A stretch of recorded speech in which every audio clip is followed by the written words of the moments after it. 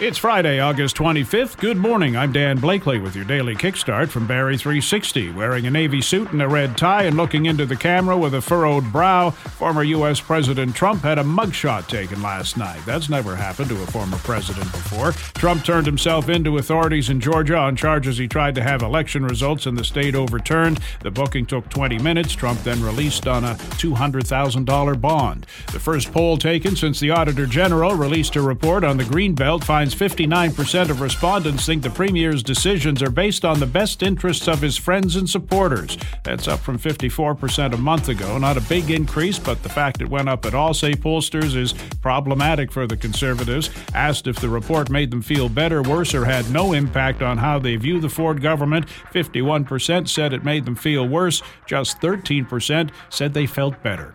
Some signs we're into the anticipated fall wave of COVID. More tests are coming back positive. More hospitalizations have been reported, jumping 11% in just a week. This as a new subvariant starts having an impact. Early evidence suggesting it's not any more severe, but it does appear to be able to evade immune defenses. That sewer work that's closed Cedar Point Drive at Dunlop Street is going to last another week. It was supposed to have been completed today.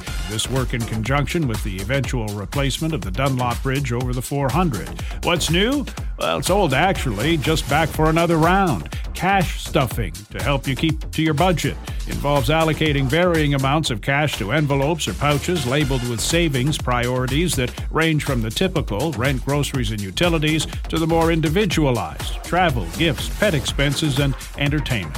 Barrie Baycats hung on last night to take Game 1 of their IBL playoff with Hamilton, 9-8 the final. Blue Jays lost 5-3 to Baltimore. Winnipeg took Montreal 47-17 in the CFL. Clouds today, chance of showers, humid high of 25. That's your kickstart for August 25th. We're back again tomorrow. Until then, remember, if you don't like something, take away its only power, your attention.